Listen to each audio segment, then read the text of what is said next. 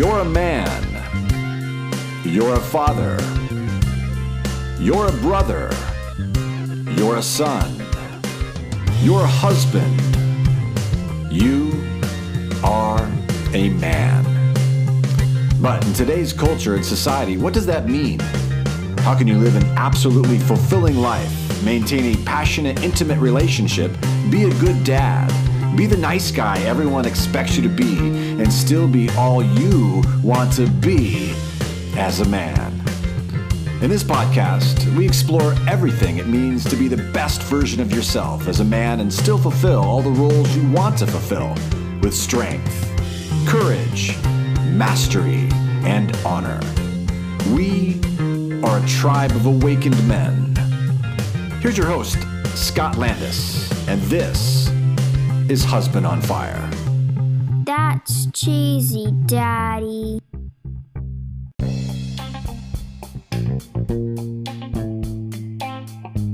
All right, here we are again. This is episode 9. We are on 9. On the count-o-meter. Is that what they would call them? You need to have of course it's not video, this is a podcast, but if you visualize in the listening audience right now, just like the big number 9 yes. on the wall, right? You paint your office for every episode, right? Yep. And now there's a 9. And we need to hire the person to do that, hire the person to ring the sponsor bell. Yeah. Yeah, absolutely. Depending on where our sponsors are. I know we've had some great sponsors over time, but we need good sponsors to pay for all these employees that ring the bells and pay the numbers. I'll tell you what, there is the people that ring the bell. Mm-hmm. I mean, think about that for the UFC or like a big boxing match. All this money going into pay-per-view and all this stuff. You got Michael Buffer. Let's get ready to rumble. Those guys. Yeah. But then you've got the unsung hero, the guy that rings the bell. Mm-hmm. They're the ones that, hey, round's over. Yeah. Think about the bell in Rocky. I mean, that's an iconic sound. Well, then there's the Liberty Bell. Oh. Has it ever rang? Heard that. You see the crack. Does it still ring? The Liberty Bell's interesting because as soon as you say that, I don't hear anything. I picture something. Yeah. But with the Rocky Bell, it's opposite. Yeah, it is. And you would think a bell, you would hear it, but I picture the Liberty Bell. Well, and then there was the scene at the end of Rocky 3 where the Apollo Creed and Rocky are in the gym alone fighting, right? Mm-hmm. It was Rocky 2.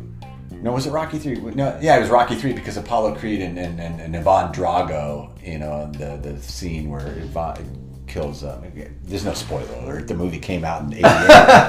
Don't spoil a movie that came out in 1988, right? But that's the other bell ring because at the beginning of that little match in the warehouse at the end was Apollo Creed going ding ding. Oh, remember that with a glove and all that? Yeah, with it kind of has mouth full of mouth guard. Yeah, mouth guard.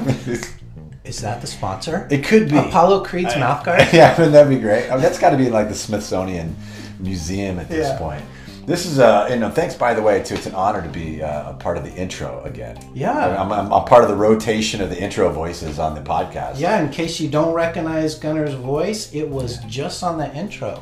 Ladies and gentlemen, boys and girls, children of all ages, welcome to Husband on Fire. It's so apropos. Mm-hmm. That's a word we don't use often. I almost used that last episode. Do we even know how to? I chickened out. I'm like, that's too big for me. How do you spell apropos? If you're listening to this, no cheating, no going to Google. How do you spell apropos? I got to know. Put it in the comments. Take your best guess. Take your best guess, but it's episode 9. At the sound of this, I'm 49, so there's the 9-9 thing, right? And so. This is a fun interview today, conversation with Austin McRobbie. Austin McRobbie, Rising Path. Tell us a little bit about it. Yeah, so he has a great process for individuals or couples, but it doesn't matter if you're an individual. His process for discovering those hurts and pains and getting some healing and that kind of moves you into connection in your relationship. Yeah. So that's his process. I think he has a 4-step process, I think his website says. Yeah. So he kind of talks a little bit about that. So if you listen to this episode, you're going to walk away with some tips on how to create connection if that's been missing. Yeah, absolutely. And I tell you about Austin, he's is Rising Path, risingpath.org. Yes. And I think that, you even kind of allude a little bit when we were talking ahead of time about, there's just a powerful story that you're going to want to listen to. If you're listening right now on this podcast, lean in, because he's going to talk a little bit about, where Rising Path comes from, right? Yeah, it's a cool story. I'll let him tell it. It's at the very end. So. We don't want to do a spoiler there. Yeah. Let's just go tell the story. It is a cool story, though. It's worth listening all the way through to the end. I love it. Well, it's always going to be good to listen straight through on this. And I'll tell you what, I have to say, on Austin's Instagram, he does these 1-minute videos and things, and he's doing all that stuff. And so I think that today's sponsor is Austin's Instagram feed. All right. It's Rising Path on Instagram. Instagram.com/Rising Path. Okay. You can check out Austin on Instagram there. He just does these 1-minute videos. He's just dropping wisdom on us. Check it out. It's so cool, right? I think that's good. It's like good. Product placement. It's like 2 episodes in a row. We're actually driving him somewhere. Know. It's actually making sense now. Yeah. It takes 9, right? It takes 8 or 9 episodes to kind of get that. I mean, you go from, what I thought was bear meat, but it was brawny, paper towels to Velcro to the first base. Yeah. And then we're like, okay, all right, now we're becoming adults. Yeah. In the podcast world, right? We're going serious now. Yeah, it's serious business, it's you driving back. But no, seriously, Austin on Instagram, I see his posts and what he's sharing and these 1-minute videos and what's going on. It's just, I'm looking forward to listening myself. Cool. And I like your Instagram. You have a very entertaining Instagram. And sprinkled in with some good inspiring stuff, because you're an encourager, and if you need encouragement, get on Gunner's Instagram. I got to tell you this real quickly. Okay. If I can, right? Because this is, it's half the show is the intro, right? No. It's so funny is that we, I went through that whole season. You can go back to episode 1. You can hear about my season. Yes. And go back to episode 1 when we talk. But, I went through a season that was so serious and so contemplative, and I was just so in over my head. I thought it was just all this faux philosophy, it's so deep and all of this stuff and serious. Yeah. And, before I went on a first date, or just was getting to know my now fiance and soon to be wife. Congratulations. Thank you. Since the first episode, engaged. She checked out my Instagram. She's like, "Dad, this guy's kind of serious. Is he at all funny? Does he have a sense of humor or anything like that?" So all that stuff's pretty new, huh? Well, it was there all along. I had to be awakened. But she, there over time, I was just like, oh man, he's like really, really, really serious. I mean, I had like a high bar. I had to get goofy and silly, That's the alarm saying, here's the hook. But no, I just think of Instagram. I laugh at that. You talk about my Instagram feed and just, and now it's just a lot about life. Dude, we have to do an episode on not being so serious, because as you say that, I'm a recovering serious junkie. Yeah. Certainty junkie. So let's put that on the slate. When you say that, it's interesting, on Facebook today, and not Instagram just yet, I have a post. It's 4 pictures of me with a wig on and all these different poses. And my caption was, too much fear and too less fun. Smile, nice. Friends. Yeah. Jesus loves you, right? Nice. I'm out. But we need to, right? Yeah. We need to have some fun. Stop being serious, and get the stick out of, so it's And I think that's a part of what this podcast is about. Absolutely. There's several elements that are totally in there on purpose and not be so serious. Absolutely. We want to balance it out and have fun a little bit, smile, and just, it's, what's life without a smile or a laughter inside? And so, anyway, I feel like this is like podcast 10 within the intro of podcast 9. A podcast within a podcast within a podcast. I love that. We are way on a tangent. I know. And because Austin is, his thing's serious. Get connection with your spouse. It's going to be really, really, and it's so important too. And so let's kick it off. All right. Let's begin. So we're here with Austin McRobbie.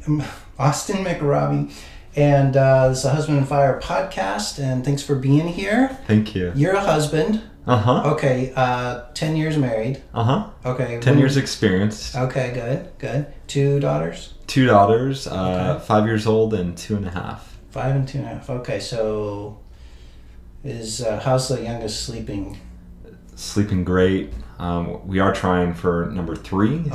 So yeah, we'll be back to not sleeping again. Good. Well, so you're getting rest, except for your wife's always on you for, it's time! You gotta try! Every man loves the trying time. Right. Well, before we went through the trying time, it was the I'm not sure if we should try time, which was very different. But it's good. I've learned through the journey how to kind of understand and make men and women we just look at the world in different ways sometimes, and it's been a 10-year journey of seeing the world through a woman's eyes and understanding her, and a particular woman, yeah. Exactly. And I live by a personal motto of happy wife, happy life. If I can do things to, within reason, accommodate and make my wife happy, it affects our whole home. Cool. So we have 3 kids, and I think about that age, 2.5, is about the time when our third, around that time, within 6 to 12 months, is when our third made herself known through a pregnancy test. But for us, we were not trying. For us, it was bonus. Icing on the cake is our third. So I definitely understand the world of 3 kids. We have a boy and 2 girls. But okay. How old are they now? So oldest is 15, middle is 12, and the youngest is 9. Okay. Yeah. So I understand the life. And Tanya and I, we kind of, in our practice, working with couples, we kind of target the people that are, in my mind, it's like from grade school to empty nest. So technically you would be like outside of our target market as far as like what we profess. Of course, we work with anyone who wants to work with us, but once you get through that like baby making time, and then the kids are to grade school, all of a sudden some freedom comes that you haven't had in a while, and you're going to be in that category because how old's your oldest? She's 5. So she's going into kindergarten next year. Yeah, so probably it'll be a 10-year period or so of this, like before all the kids, once the youngest is going into kindergarten, then all of a sudden you remember what it's like to have a little bit of freedom, because that they go to school, unless you're doing homeschool, that's a different thing. But when they go to school, all of a sudden you're like, oh, we don't have kids in our home 24/7 anymore. And we love to work with those people, because it's all of a sudden you remember, and it's been 10 years or more since I really looked at you as a person, so it's kind of a fun place that we like to work, that kind of like that, grade school to empty nest, because empty nest is another scary time of transition, right? But you're in that time of just like, it's just like survive. It's triage. Yes. It's less so now that our youngest is 2.5, but it's just a crazy, it's almost like team assemble, my wife and I, we have to be this almost united front, because our girls they're going through so much rapid change and emotions.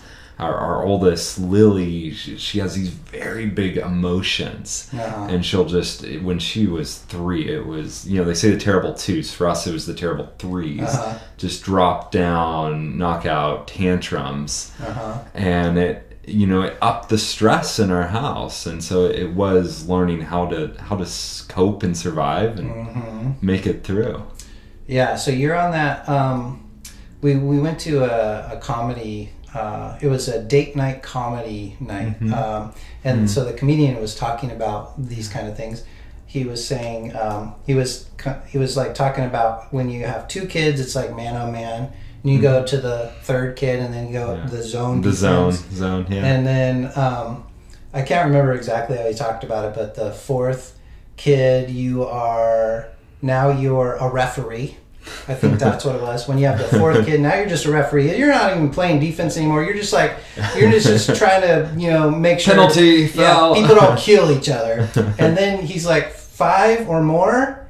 You're just in the stands. You're not even on the field anymore. You're just observing. You're like eating popcorn, watching the plays go on. I thought I've heard something like that before, but I thought he just killed it as far as the way he describes it. So you're going into zone defense. Congratulations. All right. Hopefully soon. All right. Still in the trying time. Yeah. But okay, so Austin, tell me about what you do. You do something similar to what we do, right? Mm-hmm. What do you do? So very similar. I work with 2 groups of people. I work with couples, more couples that are in their first 15 years of marriage, primarily. Okay. Working a coaching process to help them develop deeper connection, more shared purpose, and as well as a faith-based component, helping them grow in their relationship with God. Cool. And then additionally, I work with individuals that are dealing with self-care issues. They're feeling stuck in their life. They're feeling like, I just can't manage my life. And so I'm coaching them through a process of what does it look like to balance relationships and emotions and stressors to really thrive. I think that's been really a lifelong mission of mine for myself personally, for my family, for those I help, is how do we get from that survival state, that stress state, to really thriving, to really enjoying life and saying, this is the life I've wanted. So what's the state of somebody who is like you can really help, who comes to you? I'm sure there's like lots of different ways you can help people, but if you think about the person who you can make the biggest impact on, like that one person, what's going on in their life typically that your process can help them with? So again, it's looking at couples. It's a couple that maybe has a couple kids. Again, they're in that first 10 to 15 year window of their marriage, and they're just not having that level of intimacy, connection, and fun. And they're not necessarily like, okay, one of us is walking out yet, but there's just there's a disconnect, and they're maybe educated, maybe they've tried some things, maybe they've read some books on communication, but there's something about that resonant, we're just not feeling the love. Okay. And then with the they once had it, now they're just not feeling it. Maybe there's a little bit of combativeness going on, or at least dissonance. Yeah, there could be an issue that crops up. A lot of times it's maybe like somebody dealing with like a pornography issue or different things like that. Those issues can be symptomatic of deeper disconnection issues. Okay. It could be a level of conflict that's not working for them. But they're desiring a relationship that is like how they started and more. Okay. That's that fun, that friendship. And there's just something really about the way I look at it. It's a heart-to-heart connection. Okay. So you help them get back to that heart-to-heart connection. Exactly. And somehow along the lines they've lost it. Do you know, is there... I know that there's... I want to kind of go into like as specific as possible. I know there's like a broad stroke, but if you think about, because there's a guy watching this that maybe, or listening to this, that maybe is you're the ideal on the planet person that this guy needs to talk to. When you think about that, like that specific person, what's going on in their life? What's going on in his life right now? That's a great question, Scott. I'm looking at that man, that husband who he desires to have that kind of marriage that is connected, but he's going through the stress of, I can't make my wife happy. Okay. I'm trying, but something happened or something's going on. She's dealing with something, I'm dealing with something, and we just don't have the connection anymore. And this man wants it, and he's probably a man coming from some kind of faith-based background as well, and wants that as a part of a coaching process for him. Okay. But he's really desiring that connection, but this man maybe doesn't fully understand his own story. Okay. There's ways that he doesn't understand his emotions, doesn't understand relationships.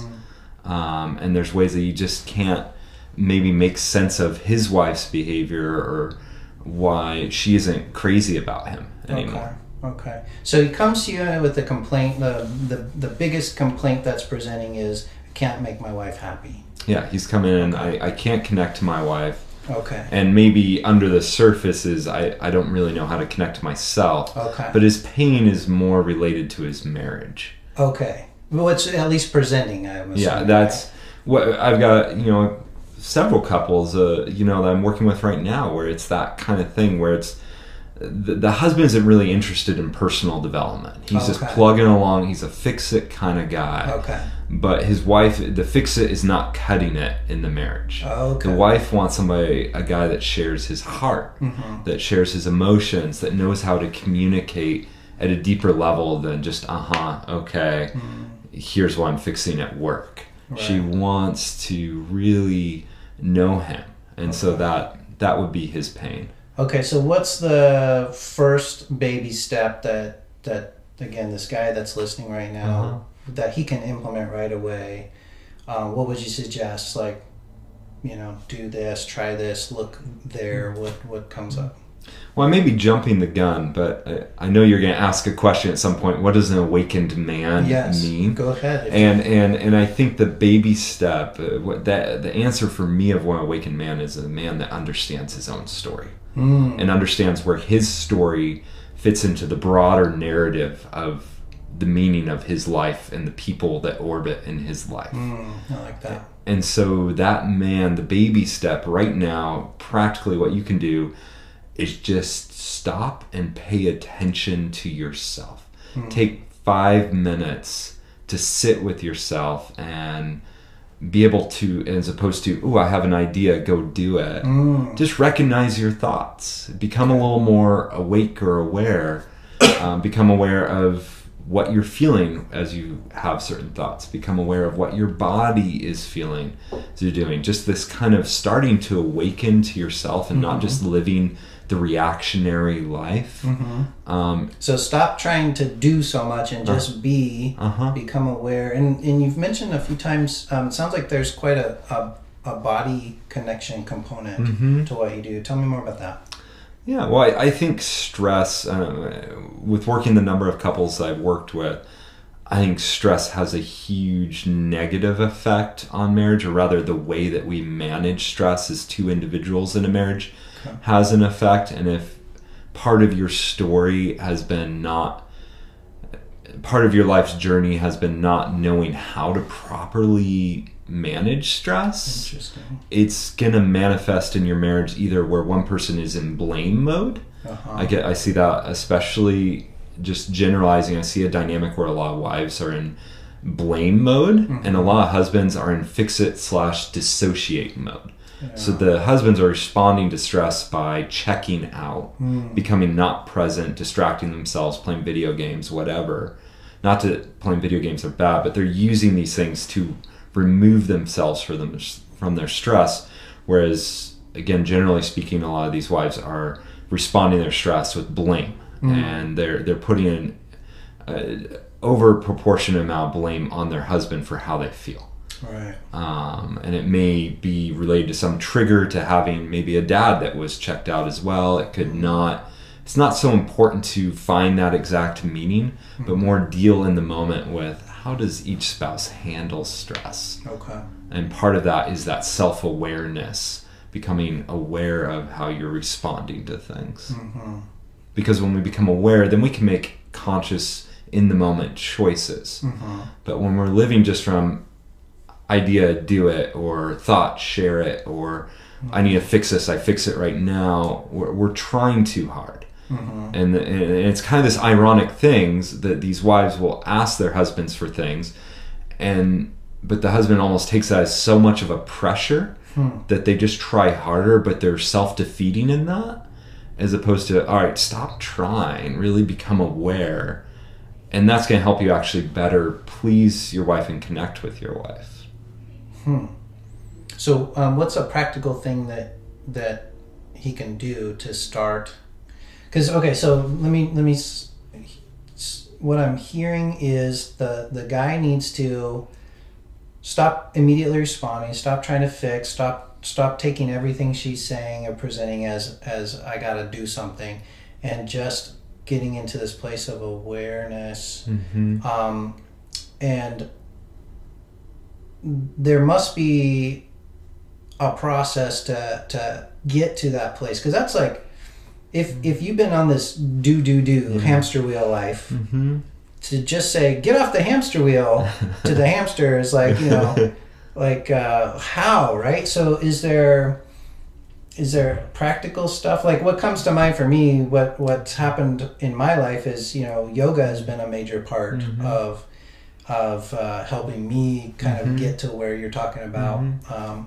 Is that in the mix, or what is the typical go-to stuff for you? Yeah, I think certainly movement and any form of exercise is helpful. Some of my most stressed clients are the ones that don't exercise, which I find interesting. Sure. I just see that interesting correlation. Yeah, right? a little correlation or connection there. I think generally as a society and culture, we live way too much in our heads and our minds, and not enough in our hearts and our bodies. And so I like to walk it more out as baby steps. That it's not you need to get to the end goal right away. It's about I really try to chunk it down to what's the next step for you. Maybe it's just becoming when a conflict happens in your marriage, becoming more aware of why that is and paying attention to your responses as that happens. And then we can work later on fixing or changing your response. It may be taking some time to pay attention to your body. It may be prescribing for a couple to take some time to intentionally connect. One of the exercises I do in my office that is incredibly powerful is having leading a couple and making eye contact with each other, and one person just asking open-ended, more emotionally directed questions to the other, and just listening and drawing that person out, not reacting, not talking and turning it back to themselves, but just to focus on the other person. That in itself is, I think any husband at home, if you just go home, look your wife in the eye and just ask her a question like, how are you really doing? And don't react. No matter what she says, just respond. Say, wow, thanks for sharing that. Like, tell me more. I guarantee that's going to open her up at a broader level. She's going to feel really heard and understood. Right. She's going to be, because I'm assuming he's probably never done that, or it's been a long time. And that's just going to totally pattern interrupt her brain. And she's going to know at least something's going on here. Maybe her heart and her spirit just leap, like, what? You're really actually paying attention to me? You're actually seeing me? I can imagine that could be a very powerful thing to do. It's very transformative and experiential. I've had couples come into my office where the wife is so angry and mistrusting of the husband, and when I teach him how to care for her in a certain way, all her defenses come down, and she's back to being in love with this man and open to him. And so I think openness breeds openness. Right. Whereas closing up breeds closing up. We reap what we sow. And so if we can show up and stay open, but the first step of being open is to be present. Sure. To be aware of ourselves. Yeah, that's good.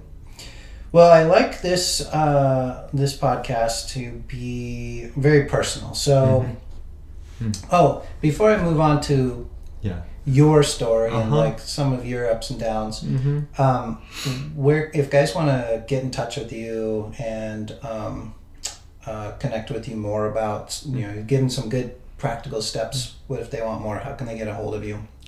Just my website. So if any guys out there go to risingpath.org, you'll be able to get in touch with me there. Cool. Risingpath.org. And did you say you have a retreat coming up soon? Yeah, so I'm hosting actually a weekend marriage event in May, Saturday, May 16th and Sunday, May 17th. It's going to be in Beaverton, Oregon at the Luis Palau Association. We've got room for 50 couples, and this is a 2-day conference that seeks to help couples develop deeper connection, more shared purpose, and intimacy with God. So it's a faith-based event, but it's focused very much on practical. How do I connect to my spouse's heart? How do I love them in the way they want to be loved? How do I understand my own story and how it relates to the story of my marriage? And how do we get back to that marriage that we wanted in the beginning, that at some point, because of kids or work or stress, we got sidetracked from? Sure. Because a marriage is one of our most important relationships. It can be heaven or hell. And we want to invest in that. We want to invest the time, the energy, the training, the focus to have a marriage that is great and just sustains that way, even with the ups and downs of life. Mm-hmm. Yeah, I always say, we're pretty good about changing the oil in our cars every 3,000 miles or whatever. But when's the last time you actually did some maintenance on your marriage or worked on your marriage? And going to a conference, weekend retreat is such a powerful thing to do. Definitely something that we always encourage people to do, and been a major part of our own story. What about for you? Like, you guys been married 10 years, and over that time, like, what have been some of the most powerful conferences that you've been to? Mm-hmm. Yeah, absolutely.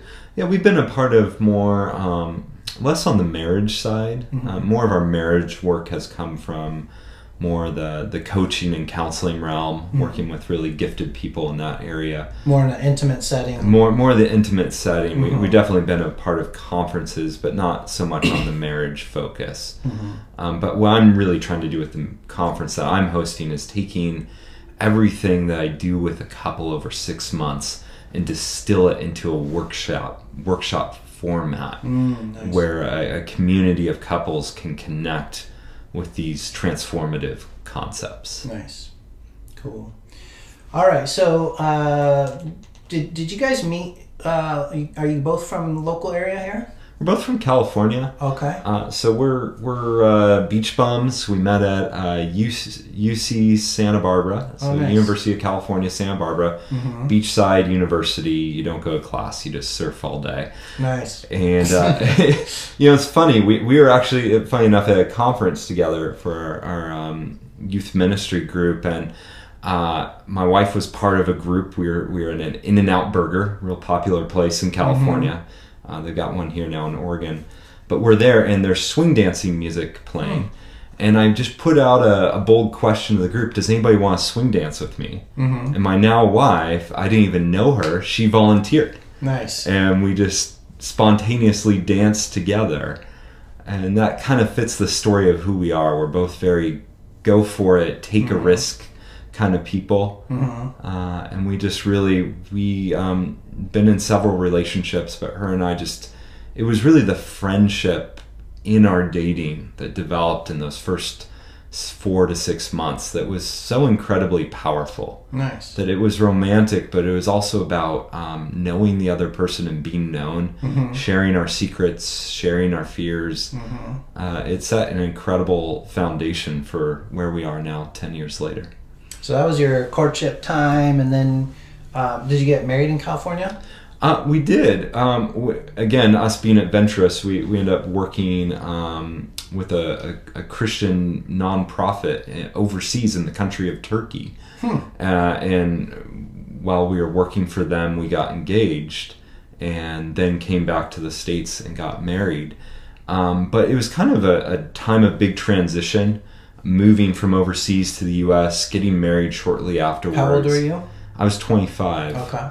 And it was a really stressful time. Like, I was very disoriented, just counterculture shock happening. Oh yeah. I was kind of. How long were you in Turkey? We were there. I was there for 2 years. My wife was there for a year. Wow. So learned a lot of the language. That'll change you. Yeah, it was powerful. So get this, I proposed to her in Barcelona, Spain. Nice. And then we were planning a wedding overseas, apart from each other, because she was in another part of Turkey. Okay. And apart from California, where we're gonna have the wedding. So talk about stress, major stress. And it was kind of continued into the beginnings of our marriage.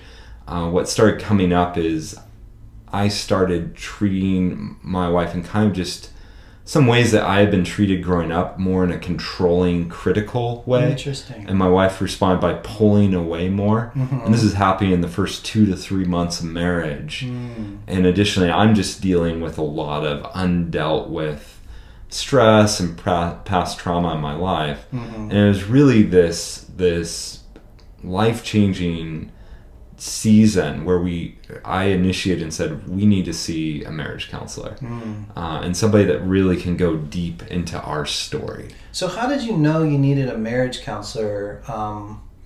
Because it sounds like it should be obvious, but a lot of guys, especially, they're even if they realize I could use a counselor, they're not going to do it. They're not going to bring it up. They're not going to say, hey, babe, let's do this. So it must have been pretty compelling for you to know that was like something to bring up. You mentioned you were kind of in this controlling realm. Did you know you were controlling at the time, or is that looking back you know it? I think I somewhat knew it, but wasn't owning it. Okay. So you just knew there was problems. You probably figured it was, she needs some help, so let's go. Yeah, it was probably, I knew I needed personal help, but I wasn't fully aware of maybe how insensitive I was being in the relationship. I had reached a point in my life where I was at least self-aware enough to understand my own weaknesses and see where, I need. And being open, I was open to other people speaking in my life. I valued that. I wanted that. And so it wasn't hard for me. Maybe I'm different from a lot of guys in that, but that was just part of my wiring. Is if I've got a problem, I seek help, and even if it's vulnerable or scary, I think sharing honestly hard things is very courageous and strong. Whereas some men look at the opposite, that by being stoic and not needing anyone, that's the definition of strong. I think my father modeled to me what it meant to be able to be weak, and to admit weakness, and for that to be a strength. Yeah. But we really walked. That takes courage. It does take courage, and I think that was enough to tip it in. And then I just needed to trust this guide, this very gifted counselor, coach, mentor, that really walked my wife and I very gently but purposefully into our own stories. Okay. And it wasn't really, how I was treating my wife was the tip of the iceberg. It was really related to my desire for control based on feeling insecure and based on much deeper things in my heart and soul. Gotcha. And so to be able to process through those and having very cathartic moments of just really letting go of a lot of pain from my past and my parents' divorce, and being able to come more fully into the present moment. And I'm not ashamed to say that for me, God was very much forefront a part of that process. I felt He had orchestrated this healing process for my wife and I, and given it to us as a gift that now 10 years later I get to give to so many other people. Cool. So you were 26, 27 during this time? This was 25, so I got married at 25, and then we hopped right into a 2-year journey of really deep inner healing, really deep, but doing the healing together. A lot of people do individual counseling. It was almost like we were doing counseling together. Nice. And that really helped us bond and understand our triggers. And I understand why my wife pulls away, and why when I trigger a feeling in her of not feeling good enough, through being critical, she will withdraw and shut down. And when I feel like my wife doesn't notice my heart and my emotions, I'll tend to become more controlling. So discovering these kind of negative cycles and then doing the opposite and continually being sensitive to each other's needs, it almost, I mean, this sounds a weird thing to say, but it's like we got stuck on a honeymoon. Like, it's like we got stuck on a place of really being happy together because we were so in tune with the other person's needs. And even though there were challenges and circumstances, the more in tune we've gotten with each other, the happier we are together. Because we're not getting to stress for very long, and we're helping each other get out of stress. And it's just been a beautiful journey. One thing that you said that was interesting is this cycle that you said you were on, and I've seen that so many times. It's almost like a thing, right? It's like somehow the very deepest fear or wound that the wife has is related to the very deepest fear or wound that the husband has, and the way that that's triggered, the response makes the cycle worse, right? And so what I've seen seems like over and over again is if you get to understand what this is, and then it's almost like the fix is almost always believe the exact opposite of what you believe the messages you're getting from your spouse. Like my husband is gonna leave me any minute, and I'm like, the dude is like the most dedicated guy I've ever seen. He's crazy about you. There's no way he's gonna leave you. He's not thinking about that at all. But she 100% believes he's gonna leave any minute. And if she would just like believe the exact opposite of what she's believing, then it will just like totally disrupt the cycle. But I kind of jumped a step because her belief that he's going to leave me any minute makes her react in a way that triggers his deepest wound, which is, let's say he just doesn't think she's that into him. You know, like, I just want you to love me like I love you, and you don't even seem to love me at all. Maybe is his story, right? And because she's afraid she's going to leave him any second, she's kind of withdrawing, which proves to him his deepest fear, right? So these things just like build on each other. But if they both like will just, somebody has to go first, right? But believe the exact opposite of what you believe about your spouse, and then that's going to change everything. Easier said than done, but I've seen that to be true. I think that's a great insight, Scott, into, you know, sometimes our perception or our belief isn't rooted in reality, but it feels very compelling, and we continue to live out that narrative. And part of it too is where does that belief come from in our story? Right. And sometimes when we examine our story in a safe place, it allows us to rewrite the story or to reinterpret it. Sure. And a husband that can be attentive to and ask the wife a provoking question of like, what's happened in your life that has led you to believe people are going to leave you? Things like that creates this bond of empathy and understanding, and not just him reacting out of his own pain, and then the triggering just escalates. Right. And in your story, you were saying that something in your past, your parents' divorce, made you go into a controlling mode. So what was the connection there? Like, what was your biggest fear that you discovered in your counseling time? Well, I think a lot that happened through my parents divorcing and just the stress in their lives. How old were you when they divorced? I was 8 years old. Okay. Wow. And I actually don't even remember my dad moving out. Like, wow. I have literally like a mental block. 8 years old, you remember things. Sure. I don't remember it. Yeah.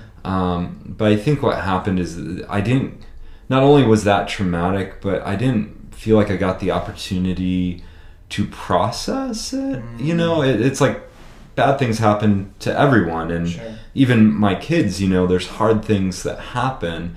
But as parents, my wife and I try to be really attentive to help them process those bad, difficult or bad events. Like my daughter was bit by a dog a couple of years ago. Didn't have to go to the hospital or anything, but it was very scary for her. And my wife took about an hour just sitting with her and talking about it and helping her through her tears.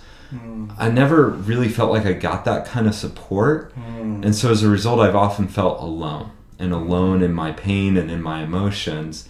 And so if I feel like somebody's pulling away, and sometimes I'll try and grab onto that relationship as, no, care about me. Right. And in Because it, there's a direct connection to that from your dad leaving. exactly. And so I was just living out that brokenness in my story with my wife and grabbing on, and it was all about me. It was all about, don't leave me, share yourself with me.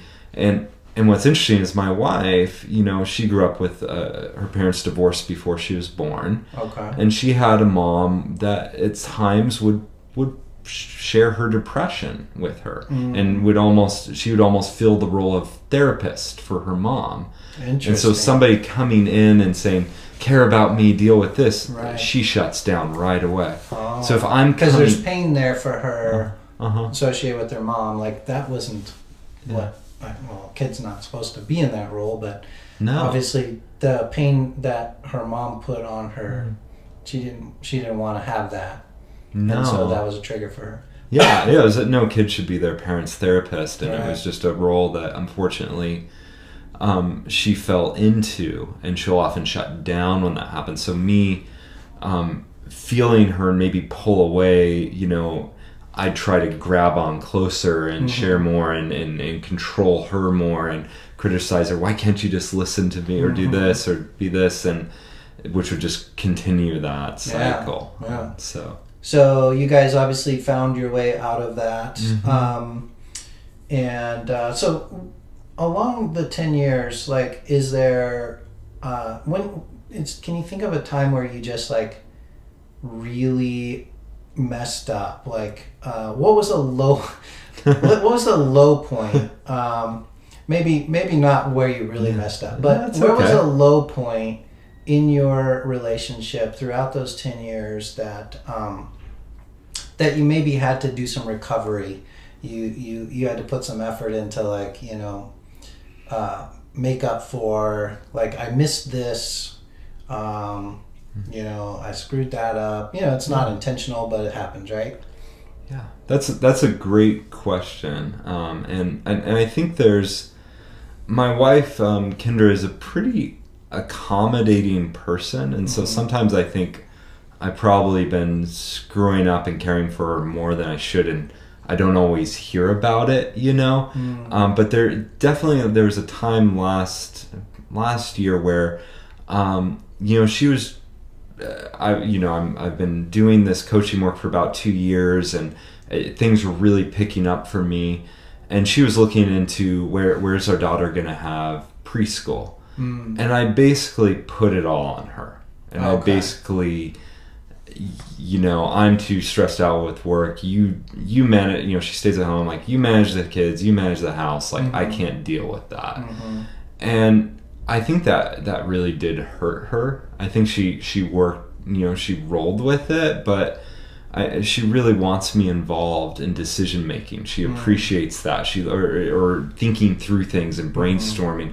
She wants me to be involved in the things that are important to her and to work through them with her. So how did you realize that was that didn't go well for her? Well, it almost blew up in my face, because then she chose a preschool, and I ended up not liking, initially having trouble with the demands. It was a co-op preschool, and so it was putting a lot of demand on her time, and I became very critical about that, and this is eating up so much of our life. And she's like, well, you had a chance to make your input. And that was kind of my wake up, was okay, I dug this grave for myself. And I realized that I wasn't engaged, and so I was more prone to just complain about how it was going, and that just put more subtle wrenches. It wasn't like our relationship was falling apart, but it was putting some strain. Sure. And so I had to really pivot, and last fall I made some conscious choices. Okay, I want to learn from this mistake. Honey, all right, we're now entering into the phase of choosing a kindergarten. I'm all in with you. Every time, let's talk through all the different kindergartens. Every time there's a tour, I'll come with you. And I tell you what, my wife is just on cloud 9. She's like, this is 1,000 times easier. Yeah. Like, she just loves, we're doing it together. We're making that decision together. And I think it just, maybe guys in general, we do this. I know I can do this sometimes, is I just over compartmentalize. And I'm like, this is your thing, deal with it. No, it's my kids too. Like, let me own it with her. Right. And now I feel involved in it. I feel invested. And that feels really good. Cool. So you kind of learned a lesson from that you wanna make sure that you are involved in those big decisions. So you'll take that going forward. If I can add one more thought on that as well, I think as well I learned that it's really important for me to understand how my wife thinks about things, and that she's not always going to perfectly. I think sometimes as men as well, we want our wives to spell out crystal clear, this is what I want and need in the moment, and this is exactly what's expected of you. And I just think that's sometimes unrealistic. Sometimes my wife doesn't even know what she wants or needs. She's processing through it, and not that she's incapable of expressing her needs or want, but if I take the initiative to try extra hard to understand her and her point of view and what she needs, she's going to feel so cared about, because she doesn't have to go to all this extra work to always like spell it out like I'm in second grade. This is what you do. I'm more I'm thinking ahead of her and thinking about her, and it's really taken our marriage to the next level to have that. Yeah, I think that's really good. Like, so you said something about even if she doesn't know what she needs, that's confusing to guys. I know what you mean. I think a lot of guys are like, how do I help her when she doesn't even know what she needs? Like, I'm trying to like hear what she needs, but she doesn't even know what she needs. Like, talk more about that. I don't know biologically or gender wise how it all works out, but I've seen it play out in my own marriage and a lot of couples that I work with. That there's something really important and special about men initiating, understand, and paying attention to, what their wives need, and really tuning into that. And I'm all for gender equality in a relationship. I just think there's a servant leadership almost in showing up in a way where you're paying attention. I heard from one mentor of mine that attention is the currency of leadership, and I think attention is just the currency of a good relationship, both ways, man and woman. So there was a situation I noticed a couple weeks ago where I was just really busy again with work, and it was getting to the point where my wife and I hadn't gotten an evening together in probably almost 2 weeks. And I could see that in some ways she was becoming more irritable, but she wasn't saying, oh, we need an evening together. And I just I almost guessed maybe it has to do with that. And I just took her aside one morning and said, hey, I just want to have an honest conversation. Like, are you feeling like we're not getting enough time together? I'm feeling the gap a little bit. How are you doing with that? And she kind of thought about it for a moment, and then it clicked for her, and she's like, yeah, that is what I'm feeling. And so I cleared my schedule that night. I was going to go out with a buddy for a beer. I told him no, and we just spent 3 hours in the evening after kids went to bed just connecting and talking and catching up. And I felt her whole demeanor change in the days after that. But she wasn't necessarily totally tuned into that, and I think that's okay. I think she feels really loved when I can tune into those things. Yeah, I think that's awesome. I think about what's possible in marriage, and that really is an example of what to strive for. What's possible in marriage is to I mean, if you think about it, as individuals, we're fully capable of going through this life without a partner. But for some reason, it seems to have, by design, something is better when you go through life with a partner. And so, say that's a theory. Then one of the evidences of that, if you find a partner who can actually be in tune with your needs, even when you're not, and help you meet those needs, even when you're not thinking about it. I mean, to me, that sounds like the ideal concept of a marriage. And of course, I know there's a guy listening to this right now who's like, not even close to that right now. Yeah. Like, you might as well be talking to a guy who's broke and saying, hey, wouldn't it be nice to have $1 billion, right? So, you're in this space, an expert working with couples to help them, like, speak to that guy who is hearing this and be like, yeah, I'm broke and you're talking about $1 billion. Awesome, good for you. Like, I can understand if I had $1 billion, or if I had a spouse who was attuned to my needs, or I have no idea, I don't even understand anything she's saying or doing. Like, how am I supposed to be attuned to her needs? Any wisdom to share with that guy who's like, feels like it's so fairy tale land to even be there? Like, they're not getting along. It feels like we're on we live on different planets. Like, how can he start to bridge that gap? Great question, Scott. If you've got the vision of what you want for your marriage, if you want to get to this place where you're connected, but it feels like 1,000,000 miles away, it's like any journey. You just need to take the next step. Okay. So I would turn the question back on that man, and I would encourage you to ask for yourself, what's my next step? Because it's going to be different for every single person. Maybe it's just, I just ask my wife once in a while, what do you need? Maybe I just need to hear from her what she needs so I can start to develop the awareness. Maybe it's I just take 5 minutes to reflect on what makes my wife come alive. What are the things that energize her? Once again, I want to remind guys where they can reach you at risingpath.org. And where did that name come up? Where did that name come from? It's funny. It comes from a story in my marriage.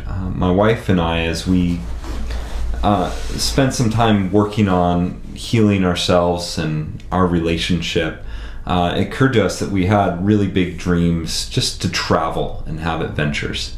So at one point in our marriage, before we had kids, we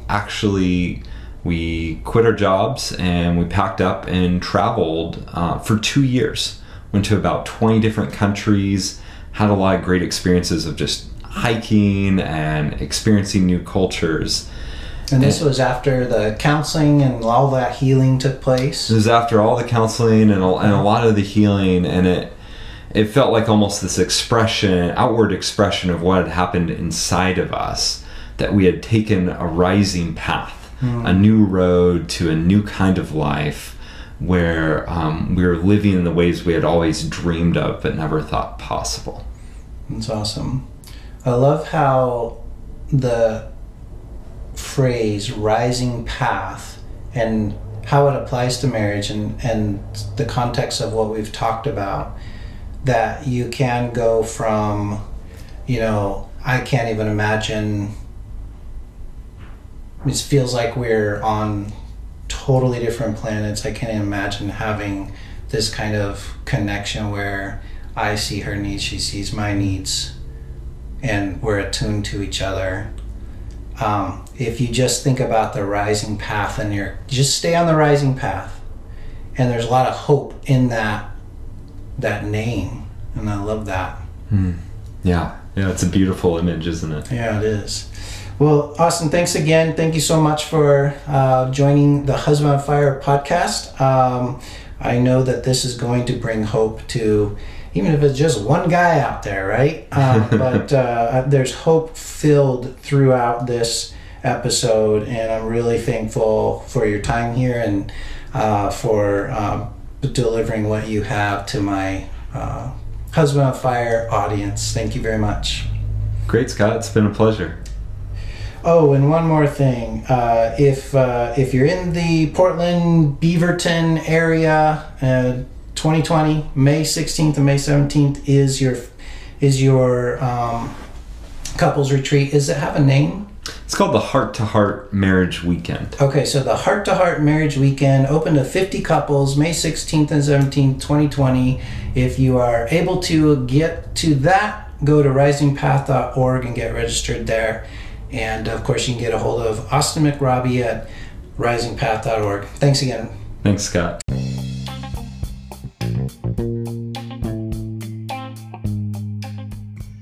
Hey man, thank you for listening to Husband on Fire podcast. Have you downloaded your copy of the Relationship Secrets Black Book yet?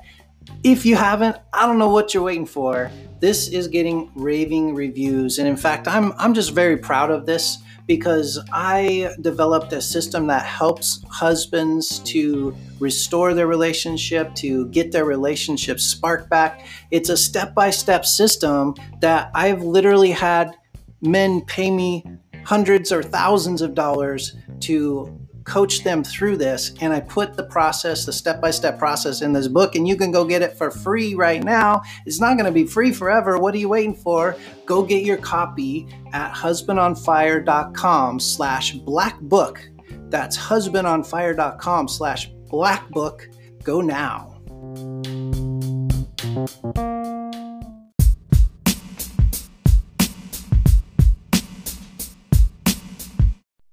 Ah, ah, ah.